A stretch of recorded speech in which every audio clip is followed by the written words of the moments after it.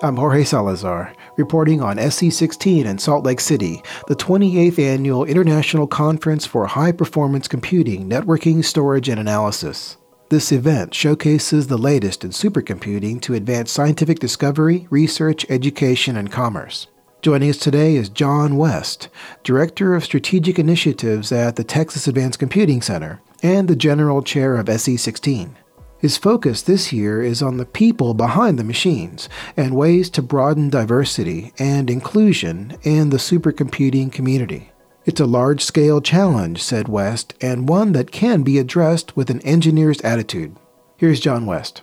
Well, John, thanks for speaking with us today. So I wanted to speak with you about diversity, which is one of the major themes of SC16, the annual supercomputing conference. What are the biggest challenges you've seen in changing business as usual? The biggest challenge I've seen, and this was a little bit of a surprise to me, is in getting general acknowledgement that this is an issue that everyone needs to be actively engaged and caring about. So there are certainly many people in HPC who have a natural affinity to this and kind of gravitate to this issue. But at the same time, I think we've got to remember, I've spent a while thinking about this, I think we have to remember that the reality is that many people in our community just haven't thought about the issues because they don't experience them every day. Or if they have thought about them, they don't think there's a structural diversity problem in HPC as a whole. So these aren't bad people, right? They aren't uncaring people. They're not actively opposed to increasing the diversity of our workforce. I just think most people probably who aren't naturally attracted to this issue either don't see it as relevant to them personally, or they don't feel that there's a way that they can make a difference as an individual through anything that they can do. So what we've focused on as a conference is in raising awareness and helping to change those attitudes. And it's not a one-year process. It'll take a long time, but it's something that I'm really proud that SC has been able to start at a large scale, at least for our specific conference. And it's something that I'll remain focused on for many years to come. This issue of diversity, inclusiveness also, which is a little different as well, it hasn't really been seen as important to the tech world if you look at the historical numbers of these diversity numbers. Advanced computing is part of this big, larger tech world. Could you talk a little bit about why it's important to bring this issue to the supercomputing community? There are a lot of reasons to care about diversity, and people come at this from all kinds of perspectives, from social justice and just baseline equity to a more engineering and numbers-oriented viewpoint. And I think all of the ways that you can come at this issue are valid, and we should encourage all the different perspectives because we need as many different solutions as we can find. But I come at this from an engineering standpoint. So for me, this is a numbers problem. If you look at HPC, more and more communities are adopting advanced computing as a baseline tool for their research. And I think a big part of this shift is HPC has been around for a long time, and so certainly more and more communities are starting to become aware of it. But it's also driven by the success of efforts at TAC and other HPC centers that are pushing this idea of science environments that are front-ended by user-friendly technologies that help flatten the learning curve that we've traditionally had as a real barrier to new communities of users coming into HPC. So that success is driving more people to use HPC. And as we have more users, we're, of course, going to have to provide more resources to these folks. And so we need more highly qualified staff in the provider community, both in the centers themselves and in the organizations that create scientific software that people use.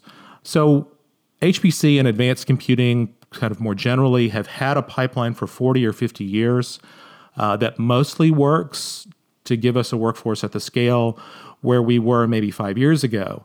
But today we already see strains in that pipeline as we are beginning to grow to meet that demand.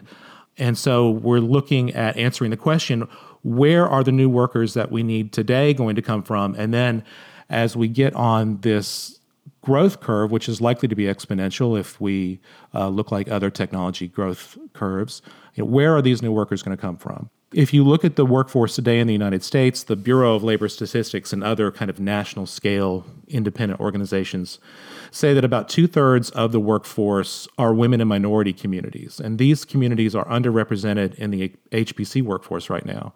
So to my mind, if we're going to try and broaden our talent pipeline to grow the workforce to meet the growing demand, then our best opportunity to do that is to try and grab a larger share of that untapped pool of talent.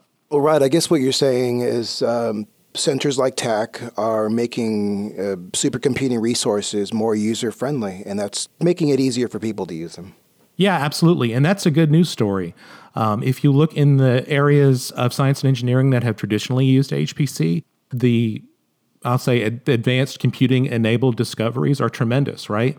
HPC has been a big part of proving fundamental theories of the universe in combination with large-scale scientific instrumentation that haven't been provable before. We've seen radical enhancements in new drugs, in simple things like seatbelt safety and airbags, more crash-resistant cars, airplanes that fly further on a given amount of fuel. HPC is really impacting all areas of science and engineering, and in turn, the discoveries that are made there help make the world a better place really for everybody. When you think about medicine, when you think about environmental impact, when you think about safer building technologies for large-scale storms, floods, and hurricanes, right? These are things that impact everybody around the world in their daily lives. And to the extent that our community is being successful at creating tools that more and more people can use, I think we see benefits accrue to everybody. John, would you talk a little bit about SE16 and what are some of the biggest ways that SE16 is increasing diversity in this supercomputing community? Well, so as I mentioned before, we look at this as a long-term investment, right? This is not a problem that you can dip into for a single conference year and move the needle very much. And so what we have focused on is trying to build a foundation that future conference years can build on so that when we get to the end of 10 or 15 years, we hope we've made a real difference. And so we've made some structural changes that I would say are more strategic. And then we've also made maybe smaller changes that are more tactical that'll make a difference in the here and now. So let me talk about a few of each of those. I would say that our biggest evidence-based structural effort is that we shifted with SC16 to double-blind review for technical papers. This was a really complicated, large-scale effort that was completed in an unfortunately short amount of time by virtue of a lot of dedication by our tech program chair, Lori Diashin, and her team, who really went above and beyond to make this happen. So in this case, we adopted a best practice that we are really convinced will help ensure that gender and institutional biases don't creep into our technical program.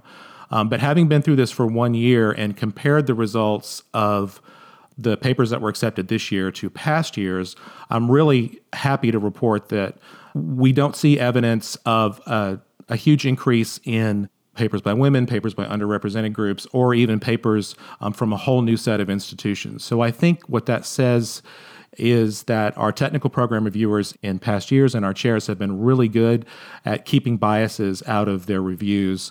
But by adopting this structural change, we've sort of given ourselves a safety net to keep them from creeping in unintentionally in the future. Also on the strategic front, I think it's really important to mention that we now have a standing subcommittee focused on diversity and inclusion that's been added onto the conference organizing committee. All the future chairs have agreed to continue our focus on those issues. And as part of that, of course, we were the first conference in the series to report on our own demographics for both the attendees and the volunteers. And I think that all of that kind of speaks to building a baseline so that we're ready to launch new efforts in the future. An important part of any effort to kind of change where you are is knowing where you are. And so we felt like it was really important to go ahead and adopt measurement of who comes to the conference, who volunteers at the conference, and what communities they come from, and then be very transparent about it. So if you look at our numbers today, they're good. They're on our website at se16.supercomputing.org/diversity. I think they're good numbers. They're a little bit more representative of underrepresented communities than HPC as a whole, at least according to the best numbers that we can get. But we have a long way to go. So there are also a number of tactical steps that we've taken So, for example, we included this year a special focus on going out and actively recruiting student volunteers rather than waiting for applications to come to us. And we did our active recruiting at organizations and universities that serve underrepresented groups. And that was very successful. And in fact, we had so many new applications from those groups that we increased the number of student volunteers that we traditionally accept by 20%. So that we felt it was important that if we were going to reach out to new communities, we needed to be able to say yes to all the qualified people who applied. And I think we've got a great crew of student volunteers this year throughout the conference. We also added on-site childcare in the convention center for the first time. And the idea here is just to provide more support for families who might find it difficult to be away from their young children for a whole week. You know, I'm certainly have been in that crew. I'm fortunate that I live close to my parents. And so when I had very young children, I was able to lean on them while I was gone to the conference. But not everybody can do that. And for families that are two HPC worker families, it can be a real decision and an unfortunate decision to have to pick, who gets to come to the conference, because I think it does make a difference in how individuals do their job throughout the year. And so you're sort of picking whose career gets the benefit of coming to the conference if one parent has to stay home. And so I'm super excited that we've added that. It's the first year future chairs have agreed to try it. And I hope more and more people will take advantage of it as they realize that it's something that they can count on from year to year. And then we've also done something which is added an official code of conduct for both attendees and exhibitors. And this is one of those things that's a little bit symbolic, but I think it also sends an important signal that we're serious about this. We're thinking about these issues at leadership level, and it gives us, as an organizing committee, something written, a code of conduct that we can stand on when we do find somebody who's acting outside of the community norm and creating an environment that we feel like isn't productive for everybody, to point at and say, hey, you're out of line. This is what we expect. Let's talk about how we can get back to where we want to be. We are also, if I think about how the conference relates to the community as a whole, we're also looking actively for ways to be a focal point for inclusivity efforts that are led by other HPC groups. So, for example, the ACM SIG HPC Intel Computational and Data Fellowships that support graduate studies by groups around the world that are underrepresented in computing was launched at SC last year. And this year, we'll host the first inaugural class of recipients at the conference. So we are funding them to come to the conference and take part. And they'll also be featured at the award ceremony on Thursday, where they'll get up and ACM will present their certificate to them kind of as part of being in this inaugural class. And that's something that will continue throughout the life of the fellowship, and we're really proud to be part of that. This is also the second year of Women in IT Networking at SC, which is a joint effort of the Energy Sciences Network, KINBER, and UCAR that's designed to jumpstart the technical careers of women interested in large-scale computer networks, both wide area and within a center. And we're really proud to be part of that. Well, this it really sounds like you took an engineering look at a big problem and are trying all kinds of new and different things, and some things seem to be working. Yeah, we hope so. This is a long-term problem, and if there was one solution, right, if there was an easy solution, somebody would have already discovered it, and we would have implemented it everywhere, and we'd be over the hump already. But there isn't, and so I think probably one of the most important things about being serious about addressing this collection of issues is to be in it for the long term and to be willing to experiment, which of course means being willing to fail. And it's super important to not fail silently. So, if you try something and it works, you got to write it up. But it's even more important to write up the stuff that doesn't work so that no one repeats the same mistake you made. What's the most important thing you want people to know about SC16? So I've been coming to SC as an attendee since 94 or 96.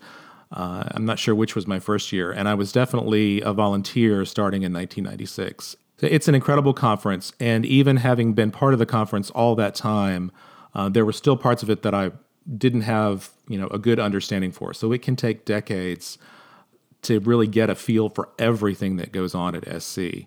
So there's not really one thing that everybody should know about the conference. I think that What you need to know depends on where you are in your career and where you are in your career of attending SC. So if this is your first time at SC, my definite advice is to not try and see everything. It's like the first time you go to Disney World, right? It's not a vacation marathon. You're there to have fun. So for SC, I think, go and take a look at the online program, which is new this year. We don't have an app anymore. We have a website that's designed to be super responsive for everybody who'll be on their iPads and their phones and even their laptops in the convention center.